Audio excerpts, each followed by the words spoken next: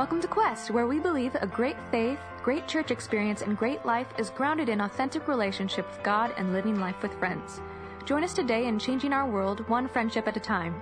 If you would like more information about connecting at Quest, stay tuned after the message. Well, good morning, everybody. It's good to be with you. Hope you're having a good day today. Today is a little bit of a special day for me. Many of you may not know, some of you probably do know, but a year ago today I was in a bicycle accident that really could have changed my life forever. And so I'm very grateful to be here today and not have any issues with concussion.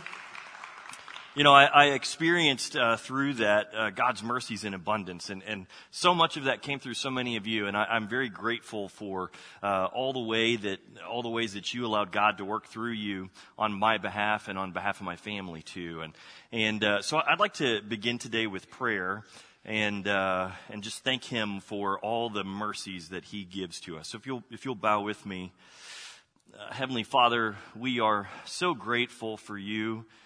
We're thankful for the ways that you care for us, that you protect us, that you allow us to come together in community and have friendships that are able to Lord, to glorify you.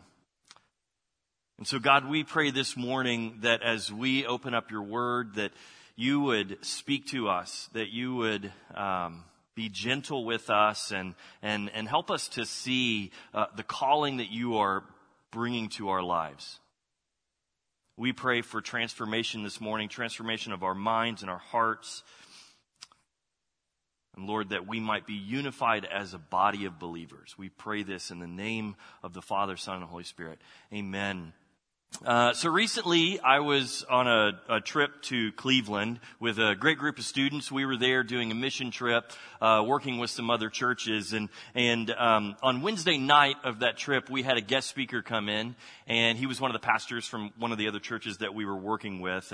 And he was sharing his story of faith. And it was a radical story. One of those testimonies that when you hear it, you think, man, I wish that could be my story, right? You know, so many people would be compelled to listen to me, this engaging conversion story that he had. There were car chases, and there were fist fights and drug overdoses and all kinds of crazy stuff in it. And listening to him, it was a lot like watching a Quentin Tarantino movie in a way. It was exciting, you know. And now I don't know about you, but when I was younger, and I was growing up in the church, I would have these folks who would come to the churches on a Wednesday night or a Sunday night, and they would share their testimony, and they would typically be very exciting, like this gentleman's was, and just really gnarly stories, like full of grit, and some gang violence and drugs and alcohol abuse and all kinds of thoughts.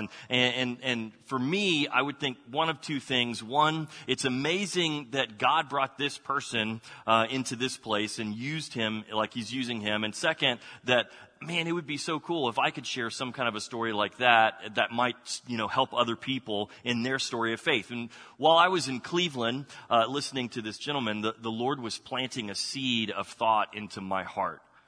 You see, I don't remember exactly what he talked about that night. I don't remember what his point was, but the Lord was challenging me to in a new thought. I heard the Lord speak to me about something that was very important. And I know that every person in this room has a very different story, and they're all very important. And some are intense, and some are a little bit more like mine. They're not that intense, and maybe not as interesting to listen to. But what God was telling me is that He can use all of our stories and experiences for God's glory, to build up the church. And in fact, what the Lord was telling me that night in Cleveland was to let go of this desire for some kind of a radical conversion story. I'm never going to have that. Like I said before, I was raised in the church. I came to faith, and I'm not joking here. I came to faith while watching my kindergarten Sunday school teacher explain the gospel of Jesus while using a flannel graph. Okay? Yeah, someone else knows what that is. I mean, probably the most boring way to learn about Jesus, maybe. And, there's no fist fights. There's no gun chase or, gunfights or anything like that. It's the fuzziest way to learn about Jesus. It's a puppet show is really what it is. But the Lord was telling me, let go of your need for a dramatic story. It's time to start living a radical Christian life. So today, as we continue our series through the letter of Romans, we're focusing our time in Romans 12. And so I encourage you to open your Bibles. I encourage you to open your Bibles up to Romans 12. It's an explanation of how to live a radical Christian life. So now this is a very popular chapter in the Bible. Can someone do something about that, please? Hey, Natalie, just unplug the whole thing. Okay, so this chapter in Romans is a very a popular chapter in the Bible. Many have studied this text over and over. There have been multiple studies that have been written about this for churches over the years. In fact, about 10 years ago, as a church, we did a whole study called R12, where we talked for 6 weeks about this chapter alone. And I know some of you were here for that. Now, what this means for us is that we should be listening today with fresh ears for new insights, seeking God's wisdom here in this moment. Let's not rely on what we may have heard or understood previously or what someone else has told us, but let's focus today on what God has for us in this chapter, this really powerful, amazing chapter. Now, if this is the first time that you're hearing this text, oh man, it's awesome. It's so good. This is a powerful piece of Scripture, and I encourage you just to soak it up today. And I think that because this text is so full of truth that instead of just reading parts of it, I want to read the full text today. And we don't do this very often, but I think there's so much for us to process in this that we should probably do this. So if you're going to open your Bibles to Romans 12, I encourage you to do that. We're going to begin in verse 1. The words are on the screen, so you can read them there as well. So while you're turning there, there's a couple of things that I want you to note about this text before we begin. The first 11 chapters of Romans have been heavy in theology. A lot of teaching and study and head knowledge that we've talked about. And here in the 12th chapter, there's this noticeable turn that Paul is taking. It's a shift toward practicality. This is the section of Paul's letter where he says, all of those things that we've just talked about are the framework of how God has established order. These are the ways that He has been merciful to you, even in the midst of your sin. All of these ways are ways that you can notice that He wants to reach you and reconnect with you. This is all of His majesty and wonder. But now it's time for you who are followers of Jesus to recognize all of what He's done for you and learn how to live your life in obedience, because you recognize how good and worthy Jesus is, how good and worthy God is. So this is the moment when deeply spiritual things become deeply practical things in Romans 12. So we're going to read this together, this shift toward practicality. Beginning in verse 1, Paul says this, "Therefore I urge you, brothers and sisters, in view of God's mercy, to offer your bodies as a living sacrifice, holy and pleasing to God. This is your true and proper worship.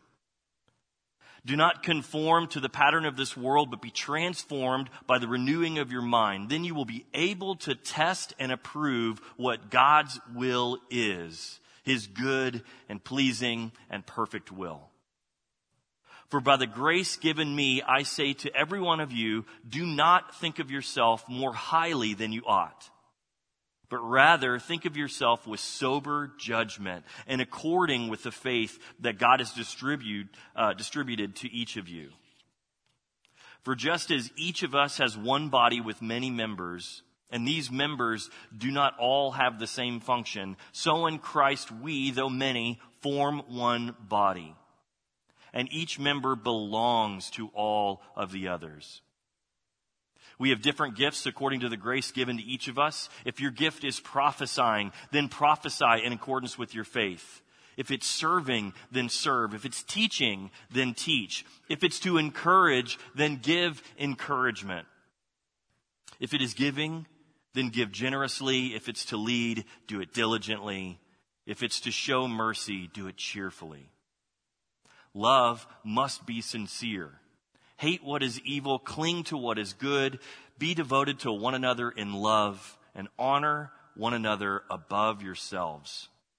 Never lacking in zeal, but keep your spiritual fervor serving the Lord. Be joyful in hope, patient in affliction, faithful in prayer. Share with the Lord's people who are in need. Practice hospitality. Bless those who persecute you. Bless and do not curse. Rejoice with those who rejoice. Mourn with those who mourn. And live in harmony with one another. Do not be proud, but be willing to associate with people of low position. Do not be conceited. Do not repay evil for evil, and be careful to do what is right in the eyes of everyone. If it's possible, as far as it depends on you, live at peace with everyone. Do not take revenge, my dear friends, but leave room for God's wrath. For it is written, "It is mine to avenge, I will repay," says the Lord. On the contrary, if your enemy is hungry, feed him. If he is thirsty, give him something to drink. In doing this, you will heap burning coals on his head. Do not be overcome by evil, but overcome evil with good. So I just want to take just a moment and let those words just sit with us.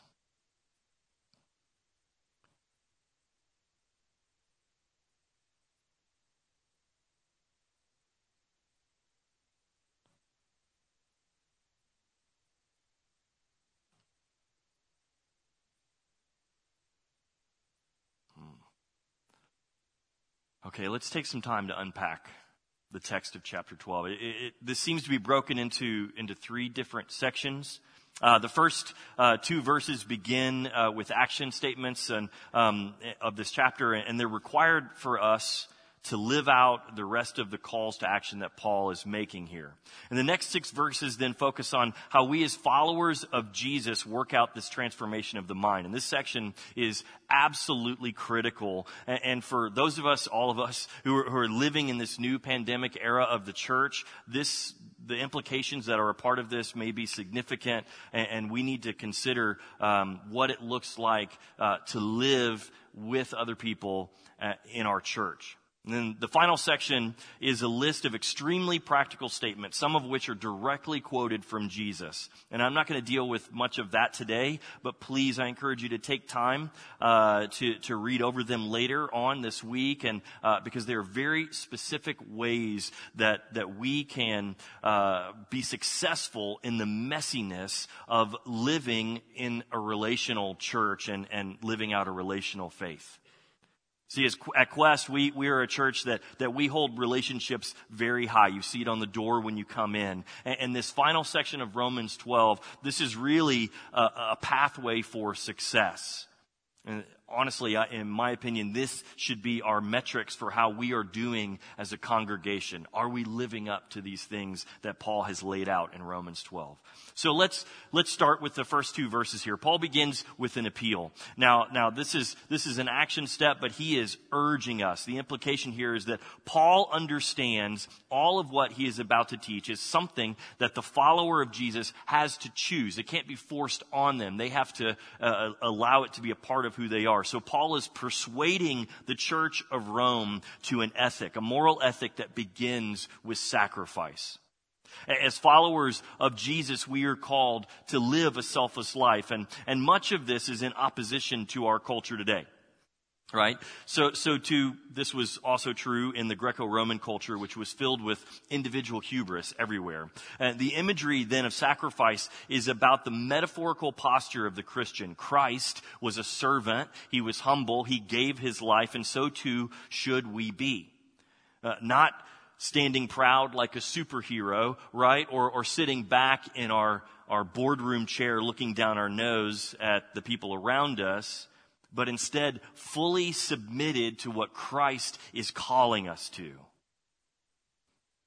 This is a call to offer ourselves up to God and to God's purpose. This is our ultimate act of worship. Worship, by the way, should be defined for us because it's equated to ethics and behavior. Worship is, and I'm going to quote one of my seminary professors, Dr. Ben Witherington. He says that worship is where the creature recognizes that he or she is a creature and God is creator. It's an act of submission or ordering oneself under the divine. It is also, by implication, a denial of one's own divinity, a denial that one is Lord of one's own life. It's a heavy statement. And sometimes we take for granted the moments that we have together here on Sunday morning. You know, we may blast through them. We may want to be someplace else. We may think about something else that's going on. But these moments that we have here, 9:15 in the morning, 11 o'clock in the morning, these moments that we have to worship, and I believe doing this in community is incredibly important, and you're going to hear why in a moment. But these moments are critical for us as followers of Jesus. They help us orient our lives around the ethic of Jesus and around our purpose in Jesus and our position in Jesus. Believe it or not, it doesn't take very much time for us to slip back into a secular worldview. I mean, after all, it's easy to live in a world that's driven by consumption rather than sacrifice. Did you know, and I did a study on this week real quickly, did you know that companies around the world, and particularly though in our nation, they invest billions of dollars every year to persuade us to consume something, to persuade us to focus on what our individual needs are. According to a very simple Google search, it was calculated that the total advertising expenditure in North America in 2020 amounted to $249.8 billion US dollars. Now, this is in a year where coronavirus had an impact on the industry. The spending for advertisement actually decreased by 1.4% in 2020. However, it's expected to rebound to $282.8 billion by the end of 2021. Everywhere we look, there is an advertisement compelling us to buy a product to improve our lives. You've seen them. I mean, just simply mention something to a friend near your phone, and in your Facebook feed, pretty soon you're going to see that advertisement, right? I mean, it happened to me just this week. I was talking to Ross about something, and the next thing I know, there's an advertisement for what we were talking about. True story. It really scares me. Right? The point is, it's easy to slip back into a lifestyle or a worldview of consumption rather than self-sacrifice. This is why Paul urges us to be transformed from the worldly way to a heavenly way that recognizes that all things, that recognizes all of the things that are righteous, that are good, that are pleasing, that are perfect to God. So that we can focus on those things. This process of transformation is something that occurs over time. It's a continual, according to the language of Paul that he uses. It's often not immediate. And I think this is the reason that Paul moves to the next section of Scripture that we find in verses 3 through 8. So we're not alone in this process. This is the good news for us. We should not consider the process of transformation something that we do alone. In verse 3, Paul highlights the key point for the next 6 verses, and he uses these words: sober judgment, right? Humility. In other words, Paul is saying that when we begin the process of transformation, we should do so with sober judgment of how God has gifted us, how he's created us, and how he directs us. Meanwhile, we have to be disengaging from the hold that the secular worldview has on us. This is a 2-part process that's best done in community with humility. N.T. Wright has summed up these 3 verses this way: offer God the true worship, be transformed by having your minds renewed, because you should be thinking as one people in the Messiah. Wright is saying Paul's ethic is not for people to live out in isolation. It's not something where that's even a possibility. The ethic of Paul, the ethic of Jesus Christ, is something that is formed in community with one another. Believers, one people. It could even be said that the actions of a believer may come from the recommendations of other believers who have a greater understanding or a wisdom that they can offer us. See, Paul wrote this letter to a group of people that had a problem with pride. And I think it's evident that we live in a culture with many of the same issues. I mean, how many times do we have to listen to someone explain why the way that they think is superior to someone else's way of thinking? without being overly specific, the amount of disinformation that exists around us is a direct result of people's overconfidence in their opinion. Right? How often do non-medical practitioners give medical advice over Facebook? Right? It's everywhere. We hear it all the time. How often do we hear moral arguments from people who lack critical ethical judgment or who live morally reprehensible lives? People are trying to coach us all the time, but it's not godly coaching. See, I'm currently listening to an intriguing podcast right now that examines the state of the church and its fascination with narcissistic leaders. It calls into question this very thing. Hubris is antithetical to the Christian community, and ultimately it stagnates Christ-like transformation. Followers of Jesus are called to a life of submission to the Father and to the Son and to the Holy Spirit. Submission is the beginning of humility, and humility creates a sober assessment of ourselves that's open to correction and allows transformation of the mind. Then in the next few verses, Paul outlines how every person in the church has a role to play in this transformation of each individual. And this is a layered text, and it's full of important teaching, but I want to focus our attention to his language around the body of Christ. This is a familiar image that we find throughout the Bible. Jesus used it. Paul's used it in multiple locations. And in the ancient world, it was a common analogy. Paul wanted his readers to differentiate themselves from the way the world understood their place in community. In fact, it was a common understanding for the Roman people who were that they were a part of the emperor's body. Okay?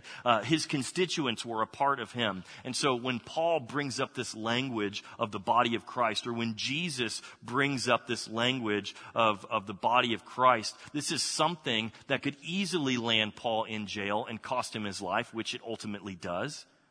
This is the same language that Jesus used over the Passover meal, that we are joined with Christ's body when we receive communion.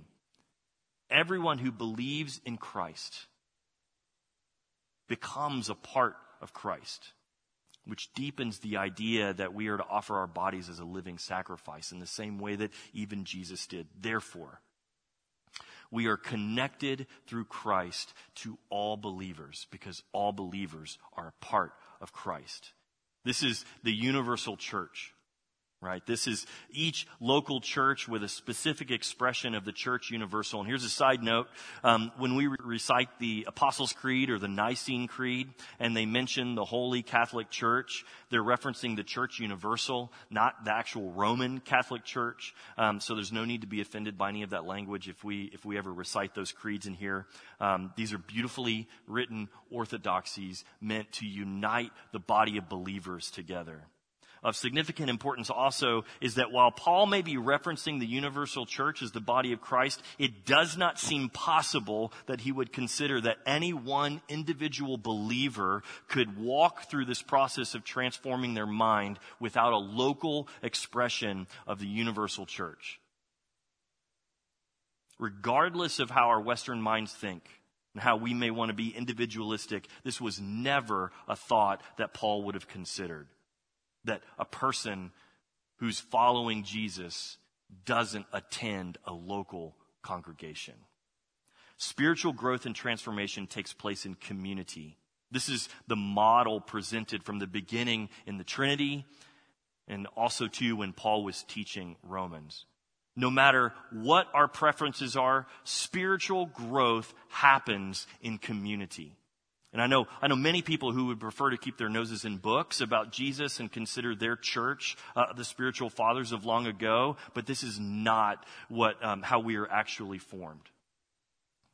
I know others who would like to listen to podcasts about faith or simply go to church online, and without genuine interaction from other believers, conversations, and deep, hard truth, there is no way authentic transformation can take place without a community of believers. Transformation happens as we walk together with other believers that have relationship with us. Not in anonymity, All believers are called to live their faith in the context of the local church. And we do this by connecting with a particular local church. And we participate in the activities of that local church. And we serve the body of that local church. And I've been incredibly blessed by Quest to see the commitment of our congregation, of all of you, engaging with these principles. So please don't hear me using this text as a big stick to whack you upside the head.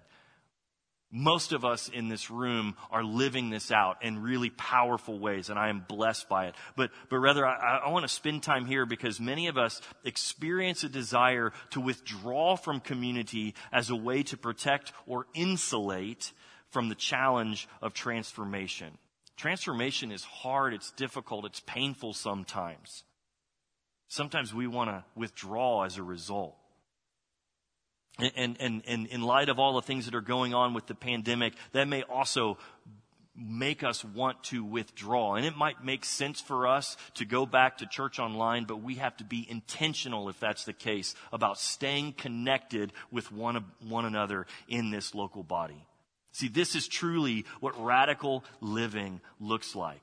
We're surrendered to God and to His process, allowing the Word of God and the body of Christ to speak into the areas of our lives that need the most transformation.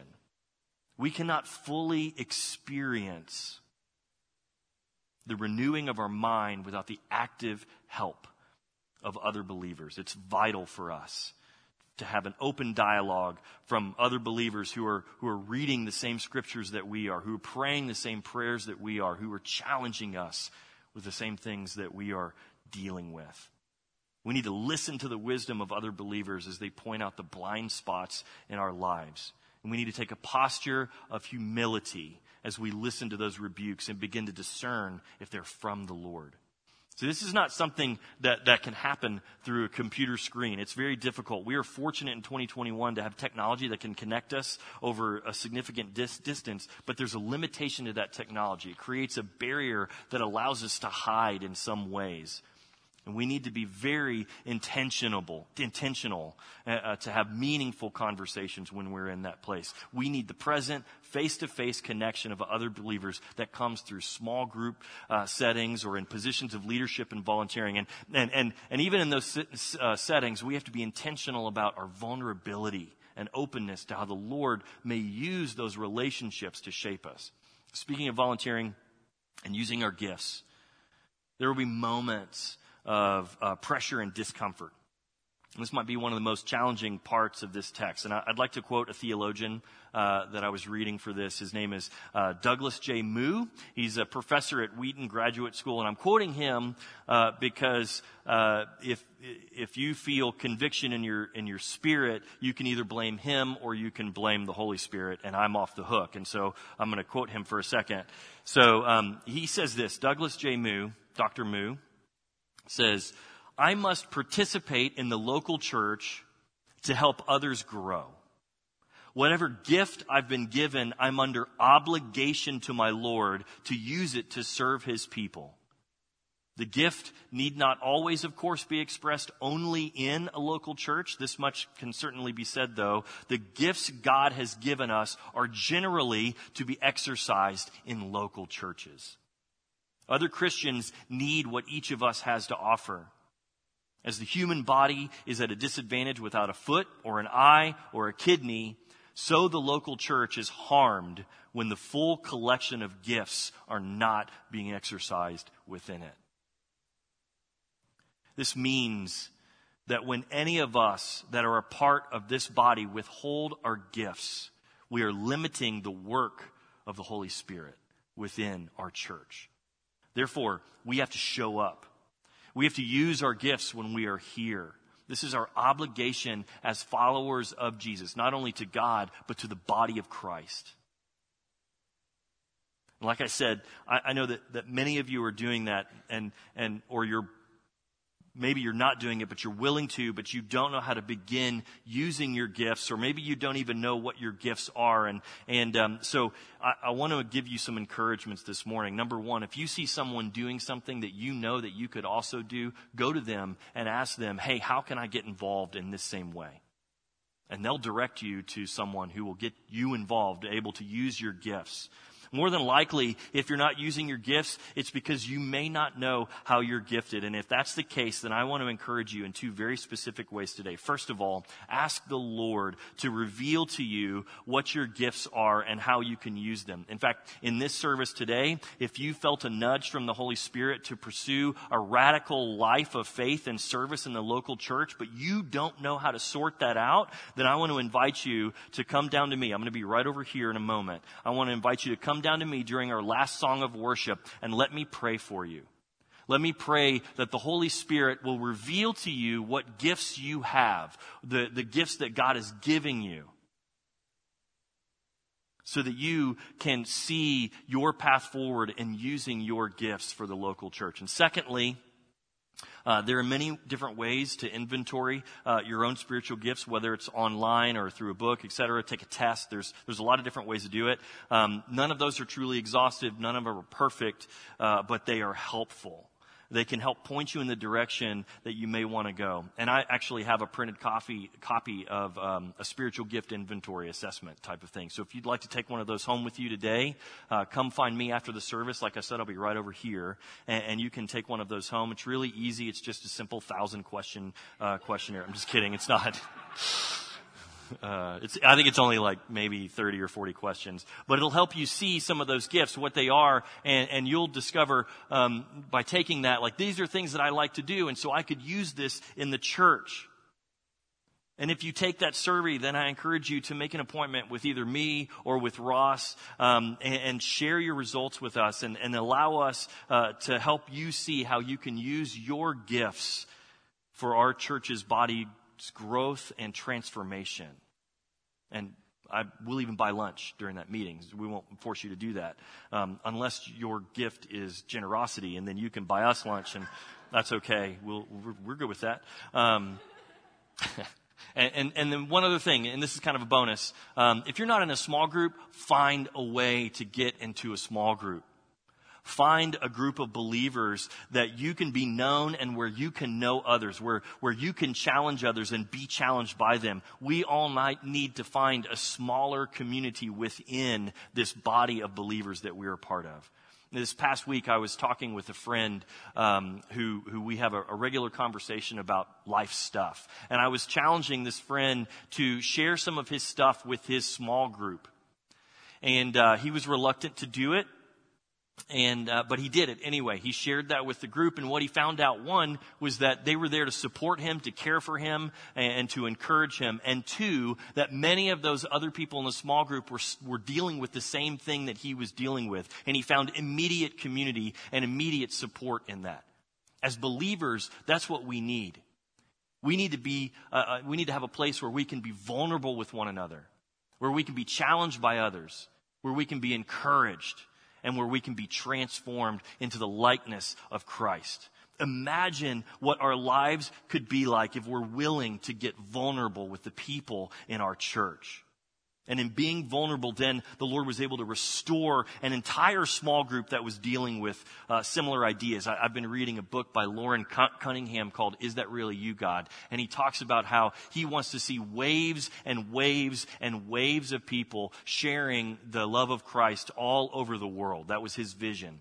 And as I was preparing this message, I kept seeing small group after small group after small group of people who were being transformed into the radical life that God is calling us to. And I kept thinking, wow, how quickly our church can change if we were all intentional about this.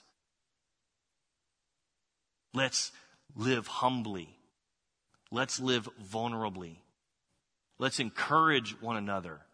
And let's do it in the name of Jesus, so that we can not only transform our church, not only transform our own lives, but begin to transform the world outside of this place. Let me pray for us.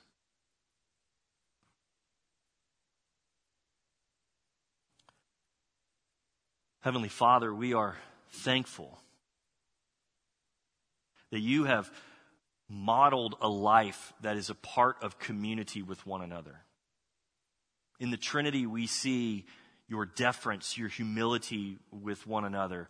The Father loving the Son the Son promising the Holy Spirit, and the Holy Spirit counseling, all of you working together. And Lord, I pray that that model that we see in the Trinity, we might be able to live out here as a body of believers. Each of us vulnerable, each of us humble, each of us receiving correction, each of us using our gifts that you have given to us to build up the body, to make it a robust version of you, Christ. So come, I pray, stir in our hearts that we might be united together as one body, one people, with one common purpose, and that is to be like Christ. Stir in our hearts, challenge our thinking,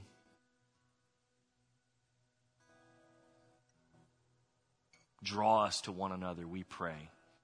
In the name of Jesus, amen. Amen. I want to invite you to stand. And remember, if there was a nudge in your spirit today, because you're not sure how God wants to use you or what your gifts are, come down to me right here. I'll spend some time during this last song of worship praying for you, helping you to see what that is, asking God to reveal to you your gifts, your calling, your way to serve. Thank you, church. We hope you encountered the love of Jesus in this message. If you'd like to be a part of the ministry God is doing through Quest, whether in person or online, go to questvineyard.org for more information. If you want to worship God by supporting Quest financially, go to questvineyard.org/give. May God bless you this week as you partner with God to change the world one friendship at a time.